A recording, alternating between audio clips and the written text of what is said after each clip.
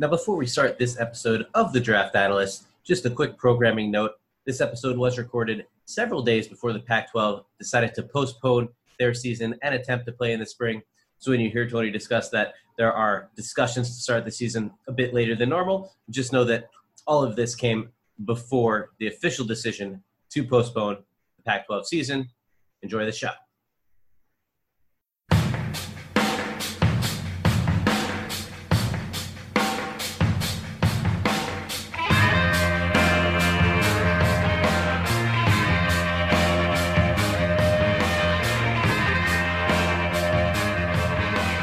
Hello and welcome to episode number 149 of The Draft Analyst, presented by the Believe Sports Podcast Network.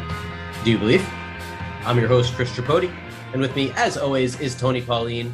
And Tony, 4 of the 5 power conferences are officially in the books, so we're here today to start breaking down the final one, the Pac-12, with a look at the first 5 teams in the conference. What's going on, Tony? Not much. I think the Pac-12 was the conference that most people were concerned about whether or not they're going to have a season in 2020. They've scheduled one. There's been some talk about it may start later than expected. Hopefully everything pans out because, as you'll find out over the next 2 shows, they do have some dynamic offensive prospects for the NFL draft. Absolutely. And the Pac-12, 32 players selected in April's draft, third among the Power 5 conferences. And those 32 selections included 2 first-round picks, Austin Jackson and Brandon Aiyuk from USC and Arizona State, respectively. We won't get to the Trojans on today's show, but we will hit the Sun Devils along with several other teams. Tony, what's the outlook for the Pac-12 in 2021? A similar situation where it's going to be offensive tackles that lead the way, especially if the underclassmen enter the draft or the top underclassmen from the conference enter the draft, which I think is going to happen. They'll start with Arizona. No draft picks for the Wildcats in April, and that could repeat in 2021, although they do have 2 seniors who grade as late-round prospects. Linebacker Colin Schooler, 98 tackles in 2019, 11 of them coming for a loss, and he had 119 stops with a whopping 21.5 behind the line of scrimmage as a sophomore. Schooler's a good football player. He's instinctive, he's intense, but he's small, which means his draft grade is going to rely very heavily on his 40 time, which is no lock to be outstanding. Senior cornerback Lorenzo Burns, on the other hand, has speed to burn, but he's also on the smaller side. 9 career interceptions, shows off some ball skills to match, but his future NFL home likely ends up playing inside on some packages and helping out on special teams. Yeah, I mean, Burns is fast. He flashes. He's got solid ball skills, but I think that lack of size is really going to hurt him. There were some scouts that grade him as early as a 5th-round prospect. Right now, I have him more as a 7th-rounder. Colin Schooler, like you said, I mean, the guy's going to likely measure in under 6 foot tall, but he's a tough, nasty, instinctive football player who has to run fast. And run fast means he's got to get under 4.8 in the 40 when he participates, hopefully, at his pro day next year. I just like him as a football player. I think he's going to plug in somewhere. I have him as a 6th-rounder. His brother, Brendan Schooler, transferred from Oregon, is joining him in Arizona. He was a good football player at Oregon when I scouted him. Really hasn't done much recently. He's got decent size, 6'1.5", almost 200 pounds, runs in the 4.4s, solid receiver. We'll have to wait and see how he does at Arizona, who the program just seems that they can't get out of their way the past half dozen years or so. Now, that's not really the case for Arizona State. Sun Devils had 2 players selected in this year's draft, aforementioned Brandon Aiyuk and a Tony Pauline favorite, 7th-round running back, Eno Benjamin. Nothing but day 3 options, though, for 2021. Senior wide receiver Frank Darby should step in to fill the shoes of Aiyuk. Just 31 catches last year, but turned those into 616 yards and 8 touchdowns. He's actually the only returning Sun Devil with more than 10 receptions in 2019. So he's going to be very busy this year, and with good size and speed, a productive season should go a long way for his draft stock. Junior defensive tackle DJ Davidson, a big body at nose tackle in Arizona State's 4-3 scheme, but good athletic ability as well. He can get down the line of scrimmage to make plays, as evidenced by his 51 tackles in 2019. A lot for a defensive tackle, let alone a nose, even in a 4-3. Tony, give us more on both Darby and Davidson, as well as some of the other third-day options for the Sun Devils. Very excited to see Darby this year. I mean, when he flashed last year, it was big time potential. He's got decent size, 6 foot tall, slightly under 200 pounds, runs and plays in the 4.4s, makes a lot of big plays down the field, as you illustrated with the yards per catch average, makes a lot of big plays in the end zone. I mean, a guy who's just a great vertical receiver, makes the over the shoulder reception with ease, with defenders draped on him. I think it was a situation where they just had a bunch of receivers at Arizona State last year, headed by Brandon Ayuk, and Darby just did not get his fair share of the footballs. They've got a good young quarterback there. Very excited to see Darby. I have him graded as a 5th-rounder right now, which is higher than most scouts. I could absolutely see him moving towards the opening of day 3, if not into the second day of the draft. He's got that sort of upside potential. DJ Davidson was someone who flashed last year. Want to see more consistency from him. He's a bigger athletic guy, shows some power, shows good movement skills. He's just got to put it all together on an every down basis. Michael Turk is an interesting situation. If you remember, Michael Turk, well, the punter, was eligible for the 2020 draft. He did not get selected, even though some people thought he was the top-rated punter in the draft. And somehow, Michael Turk is back playing at Arizona State. Don't know how he got his eligibility back, but more power to him. I have him graded right now as a 5th-rounder. I think he's a solid punter. I just think it's interesting that a guy who was projected to be the number 1 punter in the 2020 draft was not selected, went to the combine, is somehow back on the college football field. Yeah, it's pretty unprecedented. I mean, he hired an agent. He participated at the combine. Then he didn't get drafted, obviously, and somehow has been gotten to go back. I'm trying to find information on that, and I really can't. But I think a lot of it might be due to the whole COVID-19 situation, and you mentioned some other extenuating circumstances. But, I mean, I've never seen that or anything like that before. Tony, have you? Not at all, because, I mean, I've got to assume, and you know what they say about making assumptions, that while he was training for the combine and getting ready for the draft, was he going to class? I mean, I don't know. So it's it's interesting. And I asked, why was he allowed? Why was he brought back into the mix? There were no definitive answers given. It's interesting to see if this sort of thing is done moving forward. Do also have to throw out there the name of Jackie Jones, the cornerback, a guy who I thought highly of when he was at USC, transferred to Arizona State, had a solid but not great year, great campaign in 2019. He's got terrific ball skills, average size. He's more of a thinner guy, but he's very athletic. Jackie Jones is someone I grade as the 7th-rounder right now. With a good season, I could see him moving into the middle of day 3, or the middle part of day 3, I should say. And one more note on Turk. He actually has 2 years of eligibility left, too. The 4th-year junior, right. Yeah, so, I mean, it's just interesting. You leave, and then you get not just 1 year back, but you get 2. I've never seen it, but we'll move on here. We'll take a look at the Cal Golden Bears. 3 draft picks in 2020, including Jets' 3rd-round pick, Ashton Davis. And if junior quarterback Chase Garbers enters next year's draft, the Golden Bears could make it 4 of the last 5 years with a top 100 selection. Garbers, very accurate, excellent intangibles. As a passer, he's a bit smaller, doesn't have a big arm, and has certainly had some injury issues so far during his college career, but he's a good quarterback. He may not be one that has franchise-altering upside, but definitely a guy that could settle in as kind of a high-level backup and a spot starter type at the NFL level. Senior cornerback Cameron Bynum, like Garbers, someone we discussed last summer on this show, shows ball skills with 5 career interceptions, can play the run as well, also has nice size, but speed is the real issue for Bynum, and frankly, it might be enough of an issue to keep him out of the first 150 picks of next year's draft. When you watch Bynum, who I've had graded since he was a freshman because he really impressed me with his ball skills, the big playability and the cover skills scream second day. But then you watch him, basically chasing down receivers in the deep field because they're constantly beating him in a foot race. I mean, he's the kind of guy that right now, when you look at him, he looks like he's a high 4'5" guy, if not a low 4'6" guy. And at 6 foot, 200 pounds, that means you're going to get drafted very late, or you're going to move to safety. He's got the ball skills. He's got the tenacity. He's a physical corner. He's got it going on between the ears. His draft status, or I should say his draft ranking, will be dictated by his 40 time, especially at cornerback. I really like Chase Garbers. I liked him after his freshman season. We spoke about him last year. I liked when he was on the field last year. He's an accurate quarterback who nicely places throws. We've talked about our last show. We talked about some of the Big 12 quarterbacks, Erlinger, Brock Purdy, who seem to spray their throws. Not Garbers. Garbers hits receivers as they leave their breaks. He doesn't make them work hard to come away with the reception. He hits them in stride. He's a smart quarterback. Not the most athletic guy in the world, not the biggest guy in the world.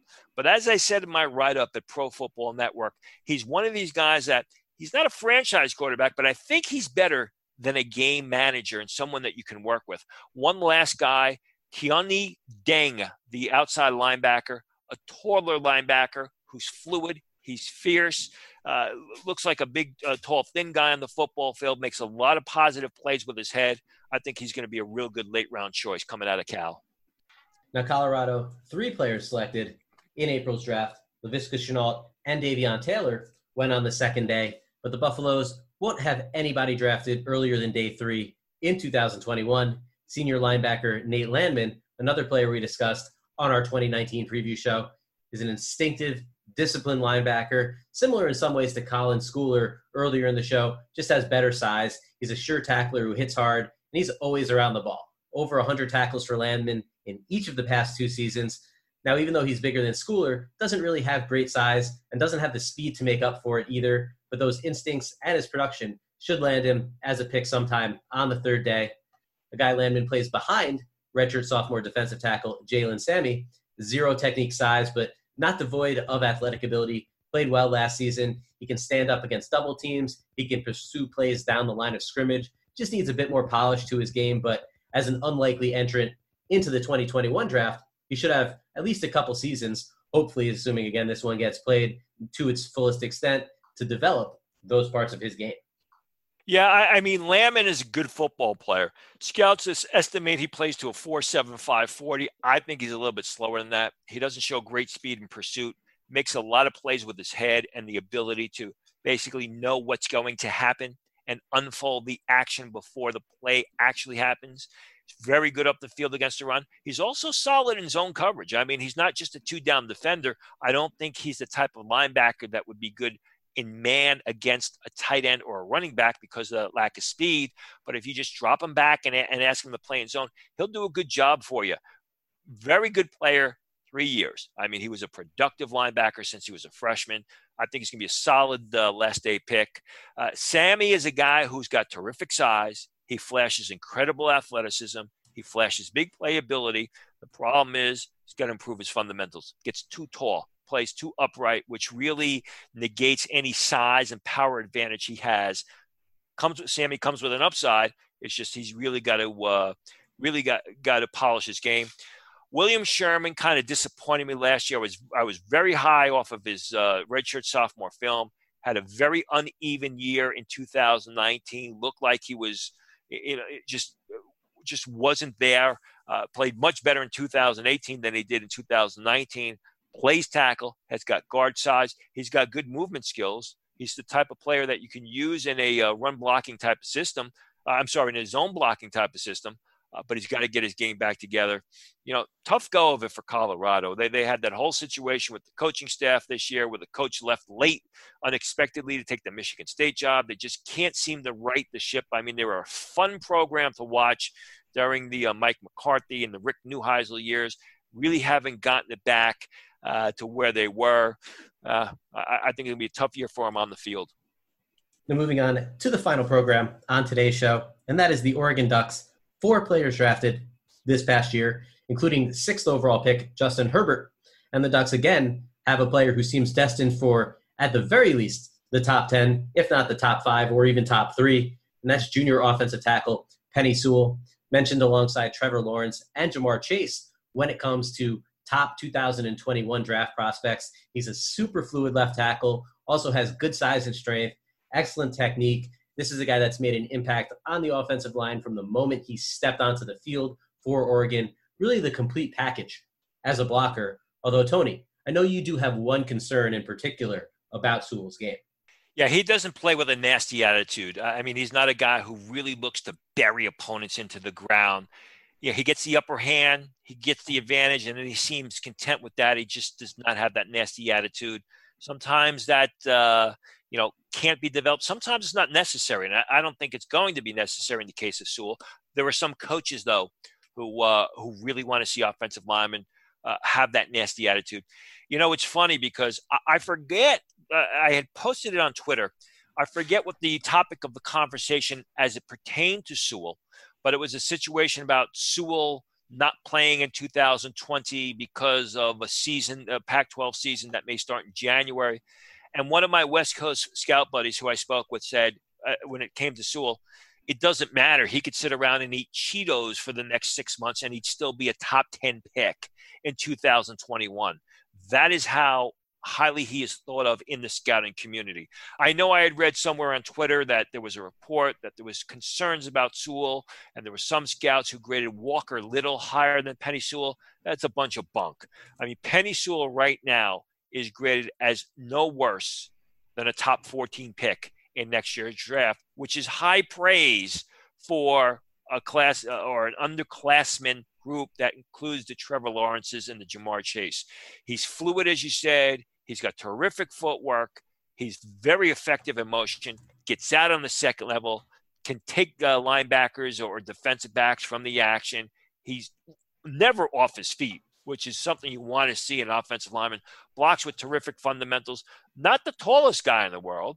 Maybe some could say, he's got guard size. It's someone who probably comes in about 6'4", 6'4 and a half, 320 pounds, but he's incredibly athletic. And I've not heard this, but if the Pac-12 season gets pushed back, and I don't think he's got this mentality, but if the Pac-12 season gets pushed back, I think Sewell's one of those guys that you got to look at who may opt out and just start to train for the 2021 NFL draft.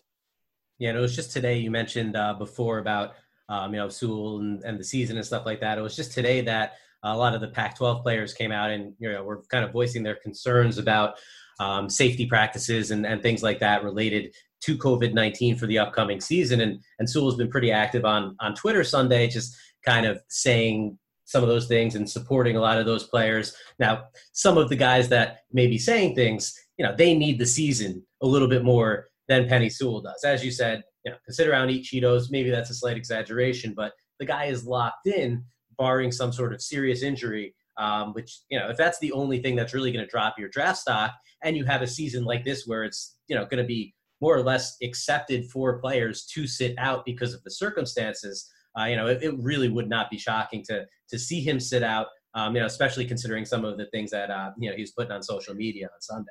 Yeah, and we have to put an asterisk here because we are taping this show on Sunday, August 2nd, because of pending vacations. So while you're listening to the show in the second week of August, some things may have happened between the time Chris and I tape the show on Sunday, August 2nd, and by the time it reaches your ears and reaches the podcast airwave. So if we're talking about things that already happened, rest assured, we've been ahead of the curve on this. As we are in a lot of scenarios, aren't we, Tony? That's why you get paid the big bucks, Chris. Yes, me. I'm the one getting paid the big bucks. But obviously, Oregon, as a team in terms of NFL draft prospects, is more than just Penei Sewell. Mostly third-day prospects outside of junior safety Javon Holland. Good size and athleticism, 66 tackles last season, 9 career interceptions, and he plays to those stats on the field in terms of being effective both against the run and the pass. He also dabbles a bit as a punt returner as well. Averaged 15 yards per return in 2019. Just really an intriguing safety, and you don't find many that are successful returners as well, which says a lot about Holland's athletic ability. Running back C.J. Verdell, a fast, explosive option out of the backfield. Decent size, over 200 pounds, not quite feature back size, but he has gone over 1,000 yards in each of the past 2 seasons on the ground. Has 41 career catches as well. So just another versatile, Oregon type of explosive running back to enter the NFL. Yeah, I mean, I give Javon Holland, the safety, a 3rd-round grade. I give C.J. Verdell, the running back, a 4th-round grade. Scouts that I've spoken with who grade underclassmen, but give both of those guys third-round grade. So they're slightly higher on Verdell than I am. I'm a little concerned about his size or maybe his height, but he is a big play guy. I mean, shows a great burst through the hole. He shows the ability to break the long run. I mean, it's been up and down as far as these type of smallish running backs that have come out of Oregon. Want to see Verdell put it together for another season. Jevon Holland's a guy I absolutely love. Now, there wasn't a lot of consistency in his game, but when he played, he flashed big-time ability. I mean, big-time ability. He's got the size. He's got the speed. He's got the ferocity to really start in the NFL. People have been mentioning him to me, which means that I believe he's going to enter the 2021 draft in one shape or form or another. He's got a bunch of upside.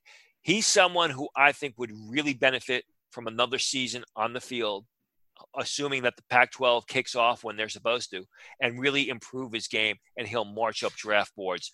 But I fully expect Holland, short of any injury or anything like that, to be available for the 2021 draft.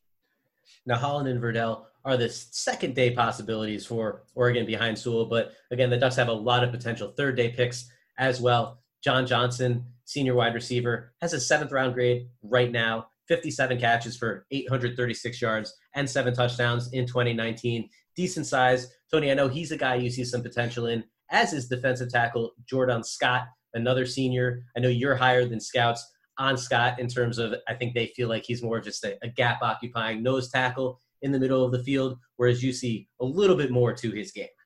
He's got some playmaking ability. He is a wide-bodied blocker, 6 foot, 330 pounds. You know, where's jersey number 34? It's funny because they say that some of these defensive tackles shouldn't wear single number jerseys because the single number stretches out because they're so wide. Well, with Jordan Scott, it's a situation where you could probably put 3 numbers on his jersey comfortably because he's such a wide-body guy. He's powerful. He's explosive. You know, not a pass rusher, more of a natural nose tackle type of player, but someone who, when he's free, can make plays on the ball carrier or even the passer. I grade him as a 5th rounder. Scouts have him anywhere from the 6th round to free agency. They've got another defensive lineman there, Austin Fayalu, who some scouts feel is a 5th rounder. I grade him same area, more of an athletic guy. He's got better movement skills than Jordan Scott. He's not as forceful, needs a free shot at the football. Some scouts have actually Fayalu graded higher than Scott, which is surprising to me because Scott's been such a good player the past couple of years. As far as the receiver Johnson is concerned, very reliable, very dependable, good in all facets of the game, but really no outstanding physical skill. Someone who I think could be a late-round choice, 7th-round choice, and then make an NFL roster as a 5th receiver, return specialist, bringing back punts. That's it for the 149th episode of The Draft Analysts, presented by the Believe Sports Podcast Network. Do you believe? If you're enjoying the show, please subscribe on any of the major podcast platforms and leave us a rating and a review. And feel free to ask us questions on Twitter that we'd be happy to answer on the show. We'll be back next week to wrap up the Pac-12. But until then, for Tony Pauline, this is Chris Tripodi. Good night.